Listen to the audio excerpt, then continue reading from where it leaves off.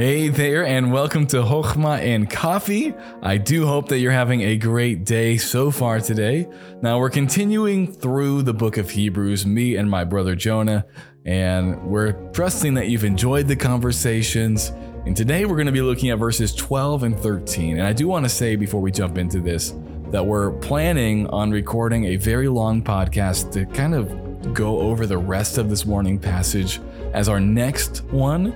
And it won't be from expert opinion. We're going to work through it, ask hard questions of each other, of the text, tell you what we know, what we don't know, what we think. And hopefully that will encourage you to dive in deeper and even have good discussions with your friends and with your pastor. So that will be our next episode. But for this one, we're going to keep it more simple.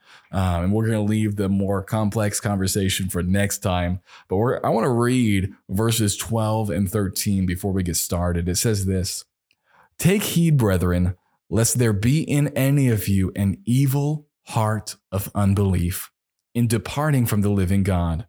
But exhort one another daily while it is called today, lest any of you be hardened through the deceitfulness of sin."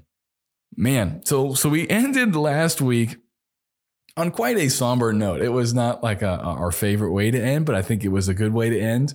And so this one begins by saying, "Take heed, brethren, lest there be in any of you an evil heart of unbelief." Friends, unbelief is sin. Just remember that. It is sin, and it causes you to depart from God. You cannot walk with God without faith. Without faith, it's impossible to please him. You need faith to walk with God. And so he says, take heed of that.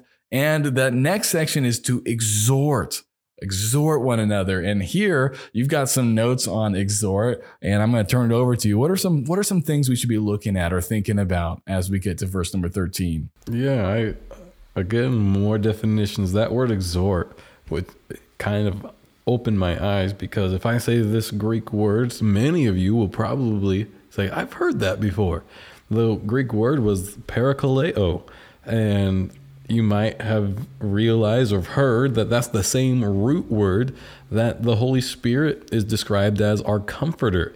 If you look at the Greek word for comforter of the Holy Spirit, and the same word as when we learn about Barnabas, he's called the son of consolation. That's the same root word there as well. Parakaleo, it literally means to come alongside and encourage and strengthen, instruct, teach.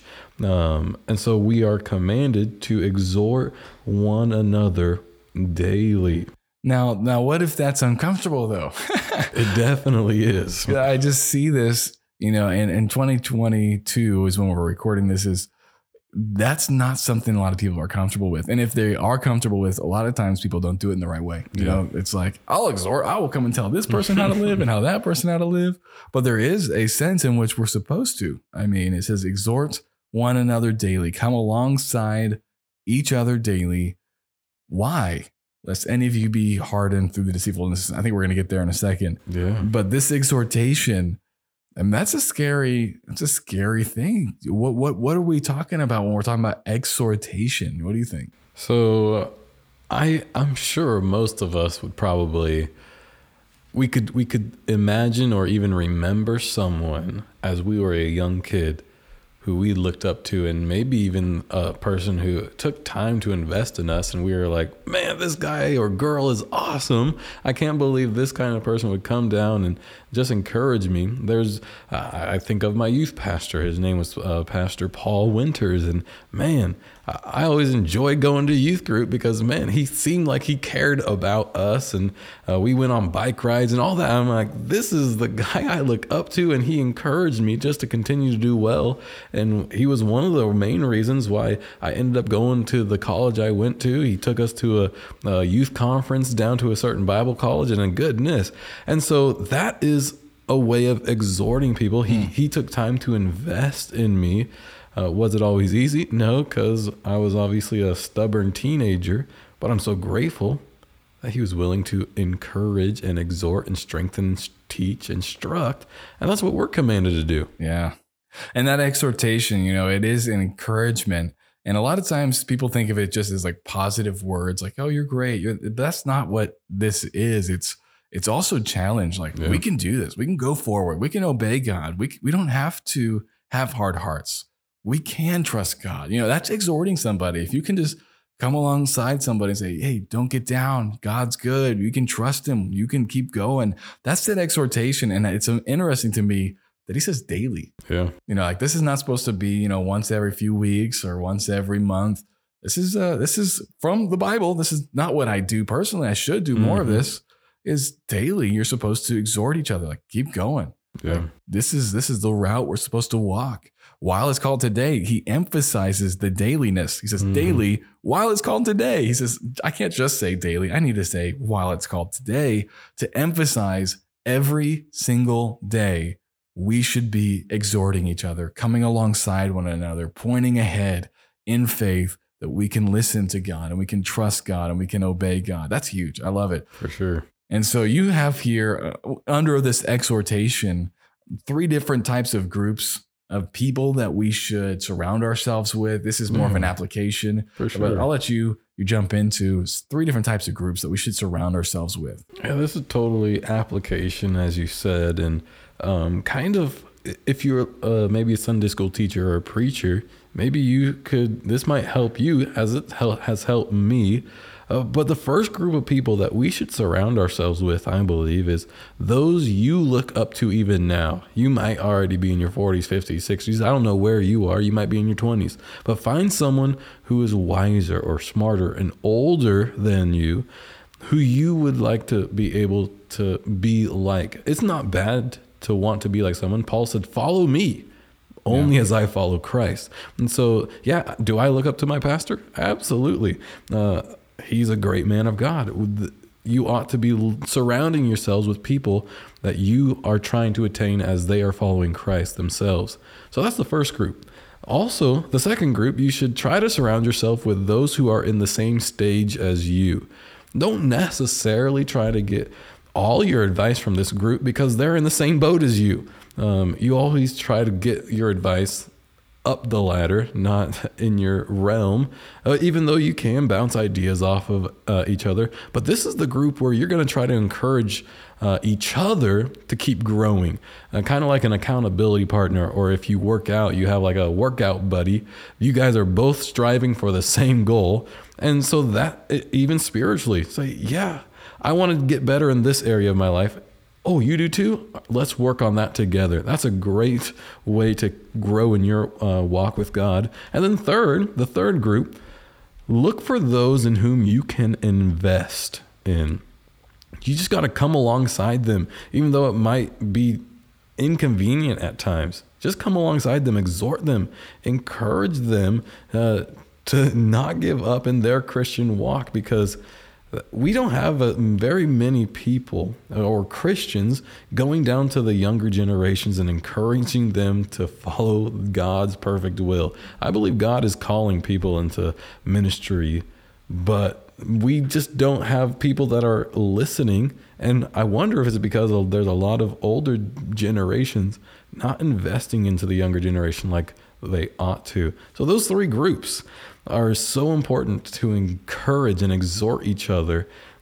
And I do believe it would benefit all of us to have those 3 groups surrounding us. Yeah, I daily. think that's awesome. So look up, look down, and look around. Yeah, there you go. Good. Well, I think that's something else. I probably stole it from somebody else. But look up, look down, look around, and exhort these types of people. Be exhorted by those older, and you can even encourage them as well. Because I know that older people, they're not impenetrable, and they enjoy when somebody even younger can recognize good traits in them. And so I think we can exhort those who are older than us to keep going. Like, man, you guys have been faithful.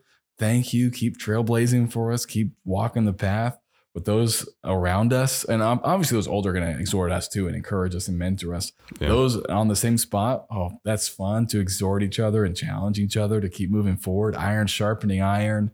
And then I love that last one, invest in those who are, not the same place as you are, and you can invest in and get them closer to where they should be. Now we have this last statement. He's saying we should exhort each other for a reason. He says, lest any of you be hardened. That's a word we've talked about in the last few weeks. Hardened through the deceitfulness of sin.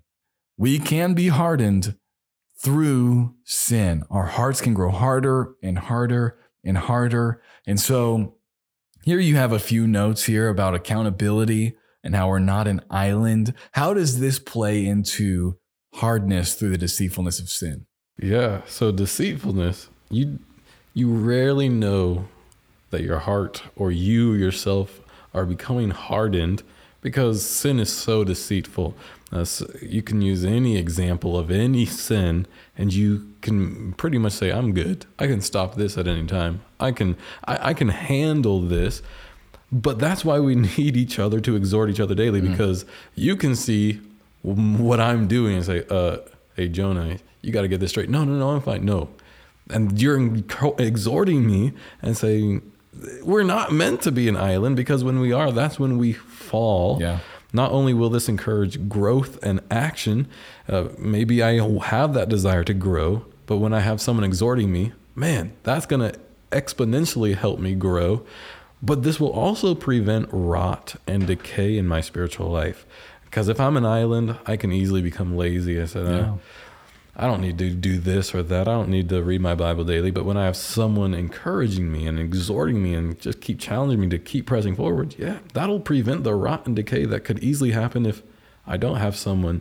Because, like I said, it's deceitful. You think you're good when you're really not. It's so true. And I do think this is something we need to keep in our hearts and minds and act on. I mean, we said daily. And if we look at our Christian movement, there are many people falling away. Many. And it's sad. Some of it's even in leadership and they're making dumb decisions. But as we look at this, I wonder if it's not because we haven't been taking this command seriously. Yeah. Because we have too many people who aren't being exhorted, maybe because it's inconvenient or uncomfortable. And so they're not encouraged to grow. They're not encouraged or challenged to take action. And so instead, they are by themselves and they are rotting and decaying and they are being hardened by their sin. And then they disappear because they don't have people who care about them enough to exhort them. And so this is a good challenge for us all. When we go to church on Sunday, you were there, yes, to hear the word, but you're there also to minister to those around you. It's not just the preacher's job. It's not just those on the platform or Sunday school teachers. It's everybody's job to exhort each other. And so who can you exhort today? Who can you exhort tomorrow? Be thinking about this because it might save them from going down a path that they never should have gone. And so, friends, I urge you, make sure you exhort each other. I pray that you take heed, that there's not unbelief in you, and that you come alongside others and exhort them. I apologize for the phone ringing right there. I'll call whoever that was right back in a second. But thank you for joining us. And Jonah, thanks for these notes that we were able to work through. And I hope that all of you guys have a great week. Take time, exhort each other. We'll talk to you next time.